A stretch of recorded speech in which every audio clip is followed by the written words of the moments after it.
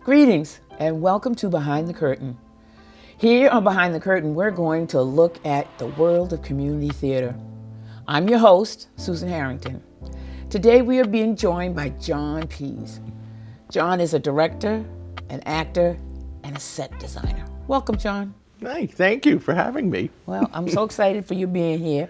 I want to not ignore the other things that you do, but primarily today, for this visit at least, talk about your set designing. So in theater, what is your interpretation of the role of the set designer? Well, the set designer, his role is to create the playground that the actor wants to play on, and also what the director has in mind in his vision. I take that and then I translate that by reading the script. I look at it, I come up with ideas, and I pass it before the director. I want to make sure that he is happy with the design and he can use it to stage his show how he sees it. Mm-hmm. Great. Now, did you study this in college? No, I don't know. I've just been mostly an artist myself. I always liked colors. I always liked design. I've always liked that aspect. I like all aspects of theater, acting, directing, and design. And it is very relaxing for me to do that. And people are like, what do you mean? Isn't that like, hectic or whatever? Yeah, it can be, but it's also very rewarding to me. So your process, which I think you've already explained, once you've been assigned the show, is to make it what the director is looking at. Mm-hmm. How the actors play into that? Yeah. Well, I also want to make sure, they're comfortable with the space too. Mm-hmm. I found it odd when I first started doing sets that sometimes the directors were just like, oh, do what you want. And I'm like, yeah. Yeah, and then, when you do that, and then later on, I don't like it. Yeah, that's why I was asking you before. But with actors, it's really mainly, I want the director to be happy. And then from there, I take it, and then the actors usually adapt to their environment that they're on. I've never really had problems with the actors, with the set, But the directors, sometimes you need to really push them for their point of view. And you also need to know certain things. Like if you're doing a thriller or something, or some sort of mystery, is there hidden pathways? Is there something funky that needs to be on the set? Like a knight in armor that moves or something. All things like that. Yeah. You need to take into effect because you need to incorporate that into your design. So it's extremely important that you read the script because you have to adapt it. They have pictures in the back, of sets, but that's not the exact same space that you have where you're working. So you need to work with your director and say, like, this aspect of this won't work here. We can't just set it up. You can get lucky sometimes with single set. Just like, oh, this is the living room of the house, and that's it. But if you have multiple locations, you got to really figure that out. Like when you did T for, what was it? Not T for two. No, Key for two. Key for two. That was just, well, no, it wasn't more than one set. But when you did The Odd Couple, that was just one set. Yeah. Okay, so that was so you had... Key for two was a single unit set. Oh, okay. I thought it had the bedroom and then the living room. Oh, okay. Yeah. So you design the set, you have to think about the director, what he or she is looking for, and his then the vision. actors. But what about the sound people and the lighting? Well, you work together. At least, I would. Mm-hmm. You're talking as set design, but as a director, I have my hand in all of those things. So in order for the set to work perfectly, we all need to work as a team. It's a collaboration. It's not a dictatorship, you know, and you need like, so this is what I'm thinking of doing this for the set. Will that work? Can you light that area? And do colors, and do you also have to keep in mind what colors to or not to use? Yeah, and like, you know, a lot of people say green is a horrible color to use. Well, you can use it if you use it properly, you know, because green absorbs more of the light, and it has a tendency to make it look dark. But if done correctly, it looks beautiful. Okay, I know that you obviously that you direct and you act, but do you have a favorite kind of a set to design? That's hard. I do like to do, and I haven't had the chance that since I've been up here, but to do like mysteries or like thrillers. One of my favorite sets I ever got to do was on Long Island when I lived on Long Island, and we did Frankenstein. And I got to do this set. I told the director, I said, this is what I want to do. And we did the sets in all sepia tones, browns and burgundies, deep colors. And when we did that, we made sure when we worked with the costumer that the costumes didn't have those colors in them, and that when they came on the set, they would pop and their colors would be vivid against the backdrop. And when we did that too, when we did the laboratory where the monster was, the effects of, what do they call those, where the lightning goes between? Oh, okay, yeah. Was phenomenal. And that was one of my favorite sets. Wow. It really was. It was just, I would love to do that up here again. Okay, so what are some of your favorite shows? And I think that might be different than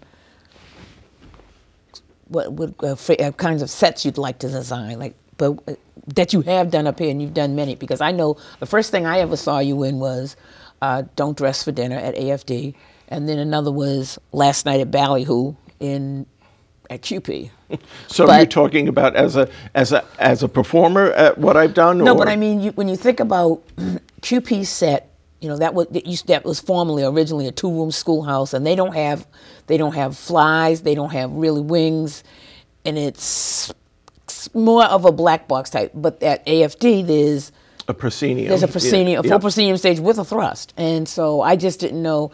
Do you prefer working with designing sets that do or don't have thrust, or would you prefer a black box? Or it doesn't matter for me what theater layout has. If I like the play, okay, and that's another thing, you have got to like the show that you're doing, because if you don't, it's going to show.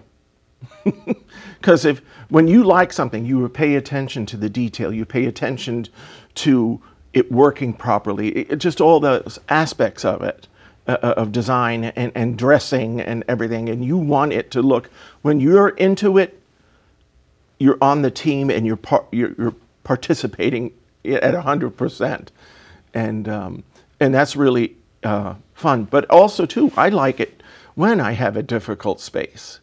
Arlington is a difficult space. People are like, oh no, it's a proscenium. It's not wide, it's deep. And that's hard because you have your sight lines and everything, because you can't have like go really deep. And I had a great set designer for me when I did The Odd Couple there. And him and I worked, and we made a Manhattan apartment in there. Oh, I thought you designed that set. No? I designed it with Chip Shearnan. Yeah, him and I worked on it together. I told him, this is what I kind of think. Can I do that? He was more familiar with the space than I was, because he had built sets in there before. Oh, okay. But he helped me. It was my design and his, and it came out really good. I wanted to move in. Yeah. So but yeah, it was really, really nice. That was. So a challenge is fun. So what were some of your favorite, I may have asked this, but maybe asking it differently, some of the shows that you have designed sets for, what were some of your favorites? Not that, whether it was a good show or a bad show, but it's like... You mentioned one before, Key for Two. I was the director, but I was also working the set with Donna, and that was one of the few shows that you could look at the back of the script and look at that design and put it in the space, and it worked. Okay. And, one of the big things we have is doors in small spaces like that. So we got to use our imagination. We used a pocket door instead of a regular opening and closing door. We had it slide. It saved room. We eliminated one door. You hear it. You hear the doorbell ringing, but it was down the hall. So there was another door eliminated, things like that. Yeah. And it's fun. But Key for Two was one of my favorite ones because it looked so good by the time I was done. And, we try things. And we had Donna Corbett was helping me, and she was the main lead on the set build with Hugh on that. And we ended up trying to use wallpaper, and we put it up, and we're like, didn't work. Yeah. So we were thinking, and I came up with the idea. I'm like, wait a minute, let's keep the wallpaper because it's got a great design, but let's put a sheer over it. And so we took shears, cheap $2 shears that you could get from Building 19, which is gone now.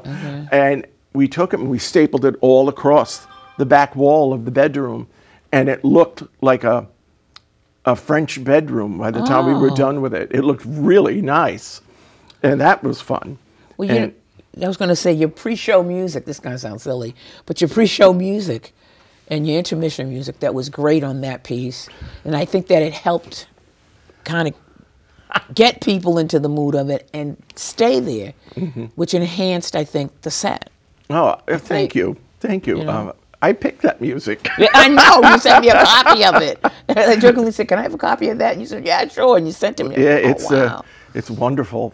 Now, have you replicated? I think you did Key for Two somewhere else, didn't you? Okay. Yeah. And that was tricky because that was Winchester, right? Yes. And they're gone. Yeah, but their set was that in the church rectory, and it was that set. Did you take that off the stage and put it on the floor? No. I'm trying to remember. No, okay. It was all up on the proscenium. Okay. It's small, but it worked. We did it. Yeah. Do you like repeating shows? I do. Designed? I do. I like that. I've done that also with a musical comedy, Murders of 1940. Oh, okay. And it's always different. It's never the same thing. It can't be, But the set, when we did the set for musical comedy Murders of 1940, which I had given Katie some pictures of, you can see when we did it, it was done in 2 dimensions. Because QP space is so small, you couldn't have a full bookcase. So we took it and we painted. And in that show, it was a lot of fun, that show too. That's another one of my favorites that we did. Because they were able to make the bookcase slide or open to reveal a doorway or this hidden tunnel or whatever. It was a lot of fun. But it was done in 2 dimensions. And when you look at it, it looks like a real bookcase, but you can tell it's painted, but still it worked really, really well. Wow. And then I did it up at Concord. I was going to ask you. And Alan Bentley. Alan Bentley.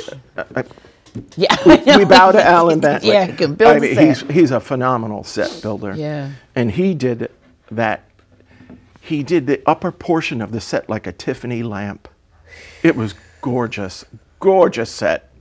Gorgeous. Wow. Yeah, it's fun. Because I was going to ask you if you've ever done anything at Concord, wherein they have that huge set. Yeah. Stage, that huge stage. There's a lot to well, thank God it was big because it worked. Yeah. Because in the show, there's 3 hidden passageways. And it was like, oh my Lord. I mean, I've seen some amazing sets there, but I was just wondering, but they've got all that space. Do you find it more challenging or less challenging? Well, it worked really work- well for Musical Murders because Okay. it was a cast of 10 people and a large set. But if you have a show that's smaller and supposed to be intimate, me personally, I hope I didn't touch the mic. I would shrink it, bring in black curtains on the side, because there's certain shows that They're are more intimate, yeah. And to help that, maybe even bring it forward. Yeah. Okay. It depends. But that's where you work with the design director, team, yeah. with the director, and you help them. Sometimes you have a huge input as a set designer. It can really change Now, the vision that the director had. lately I've been asked to do this, and so I'm wondering, have you ever worked with a dramaturge?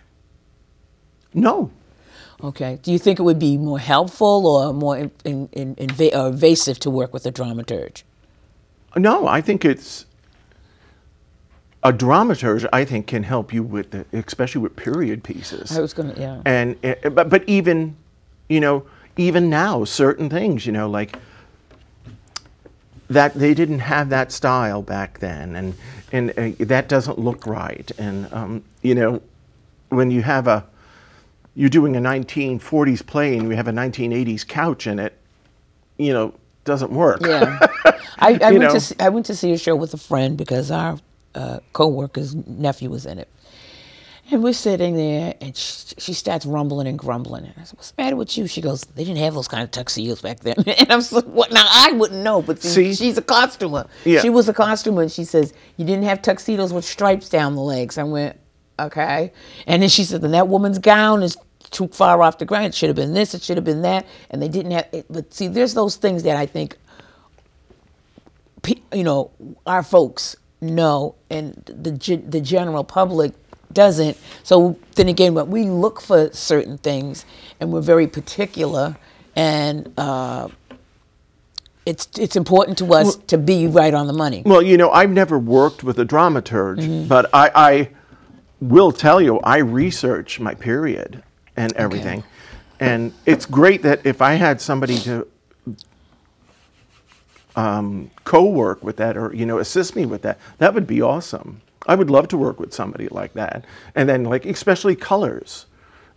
Certain colors weren't used in certain periods, They existed. Yeah. But, they weren't used in this way. And what I think about is when we moved to upstate New York when I was little, I think they were stuck in the 1950s, and every house we moved in had this pink and aqua colors from the 50s that were in almost every house we were in. And so, when you're doing shows, Yeah. and when I think of 50s, I think of that, but but you research, and these are the colors that you work with. And if you have a set with a color that wasn't really popular, Right. it doesn't look authentic. The other thing too is when we did fences at Folks, and they made this comment about things. Everybody in the cast, almost everybody in the cast, was much younger than this period, and we had to explain to this one girl what a hot comb was. We told her how black people used to do their hair back then. She went, "They used to do what?" She couldn't believe it, but it helped to explain so that she could understand, even though it didn't happen on stage. So that's why I was wondering, do you primarily, as a set designer and maybe as a director, just look at the furniture and what would be on the set and the props and maybe the set dressing, or do you also investigate or ask them to investigate things that were happening during the period? Well, yeah. I mean, if historically, if you're doing a piece in that period, will the news affect what was going on back then? Will that news from then affect that period or whatever? That's a different side. But politics in one way, affects the class that they were in. You know, low class, upper class, middle class. You know, that affects your design of what you would pick. You know, you're not going to put some really expensive piece of furniture in somebody's house. You know, an example for me would be if you were doing Brighton Beach memoirs, and she, you know how she always polishes the table. Yeah. You know, that would be Okay. something that was handed down, an heirloom, and you know that would be an important piece of furniture. And especially, doesn't she talk about it in the Yeah, the she play? talks about it Okay. in the play. You know, that is something too, and that's another reason why you need to read the script. Yeah. You know, in certain things. I know when we did at festival with Footlight Club, we did a Raisin in the Sun, and we had this is what we used to do the I saw that. the old adjudication form where they each came out individually, and each adjudicator to a person said, well, you know, a colored family wouldn't have, because that's back the reference, they were referred to as colored, not Negroes or blacks or African Americans. A colored family would not have pots and pans that were that shiny, that looked that new. And each of them said that. And my co-producer was going like, you keep talking about the pots and pans. And I said, yeah, but listen to what he's not saying. And she was like, oh, he's talking about the pots and pans. Well, first off, they each caught that, and we wound up winning the whole festival, you know, and all those awards. But, and I said, think about it. And they even made a suggestion. She said, okay, you're not necessarily going to find old pots and pans. So someone said, take some Vaseline and hit them with some Vaseline, and the light hits them differently. And they look older. Well, even hairspray too. Yeah. You spray, you know, as long as it doesn't damage the thing. But The yeah. surface. You know, but I mean, that's all part of, you know, I may be designing this set, and then the people dressing the set are one and the difference sometimes, depending on the company. But when I build the set, I'm thinking about where the pieces would go and what they would look like, and you know what they should, you know, like, oh, if the TV is supposed to be 1950s, where is it going to be? Because it's smaller or bigger, Yeah. you know, it's all sorts of different things like that, you know, and where things go and how large they were back then, and the difference, you know, even hardware of for doors and things, it's all different as time periods go by. There's a lot to think about in that. Because what I was going to say too is granted, you know, and I'm using the word just for a reason. You're just the set designer. Then there's someone who's just doing set dressing, and someone else maybe who's just doing props. Do you feel there's some way that you should, or maybe should not interject your suggestions? Like you were saying, because of something, you know, they didn't have those kinds of things, or as Judy would say when it came to costumes, they didn't have stripes down their tuxedo legs, you know. Oh, when I'm doing that, I have a hard time not being vocal about it. Not you, John. Oh, boy. No, I mean, because like you said, just like in Raisin in the Sun, the shiny pans, you know, some people, oh, they'll never notice that. No, maybe not all of them, but some people will notice. And when that happens, when something like that happens, when you see something and you think about that for that moment, it takes you out of the moment of the play. Yeah. It takes you out, because you're creating an illusion. Yes. You want that illusion to be perpetuated. And, you know, attention to detail like that really, really is really important, because not everybody will notice. Exactly. And I mean, for us in our family, where we have our shows adjudicated, we at the Footlight Club all my sons took it off the stage and down on the floor. And I knew one of the adjudicators who was coming was Jennifer Laban Howard. And you know, Jennifer's a costume person. And I happened to look down at my lead female, and I said, wait a minute. She had on the same style shoe, but they were different. They were the exact same color. The heel and everything was the same.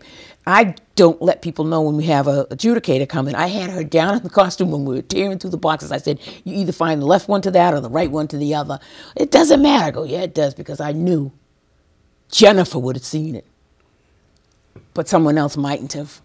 And so that's why, you know, That's why I was asking. I just went crazy on the woman for a few Yeah, minutes. so it is, and like I said, it's really important, because when that happens, it takes the person out of the moment. Yeah. And you, the director, all your crew and everything, you're all working, and you all, I would never be with somebody and say, "Oh, your opinion doesn't matter."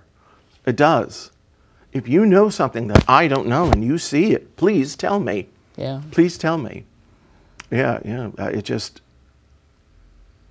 It's not a dictatorship, it's a collaboration. Yes. Okay. Well, then I'm going to ask you one last question. You sure? You always have another I question. know. I'm such a fibber. Oh, this is my last question. Oh yeah. What advice would you give someone who wants to become a set designer? And I'm saying, I know we've discussed a number of things, but how would you, let's say, consolidate it or give a synopsis to, Joe Schmo or Jane Schmo wants to become a set designer, and you would tell them?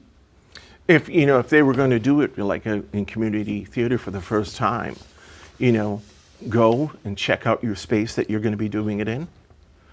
Look at it, look at the measurements, see, like the advantages or disadvantages of the space, just like in Arlington. Everybody's like, oh, it's deep. That affects your sight lines. Look at stuff like that. QP is like a diamond. There's advantages and disadvantages to that. And also, if you are going to do a piece, research the furniture and all the things that go, windows, doors, in that time period.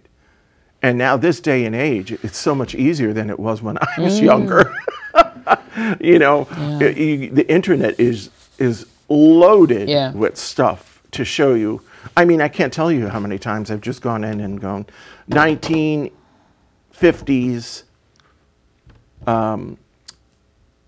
house designs or living rooms and just getting pictures and everything and colors, 1950s colors and stuff like that. And then also, if you're going to do that, you do you know your space, do your research, and read your script, because people talk about where they're living in it. They talk about certain things like oh, this board here creaks. That's just just know what is required in the script for your set. Great. Okay. I think that's really, really important. Thank you for joining me here behind the curtain. I'm Susan Harrington, and our guest was the fabulous John Pease. Thank you, John. You're welcome. I really appreciate it. Oh, I'm glad on the first episode of Behind the Curtain.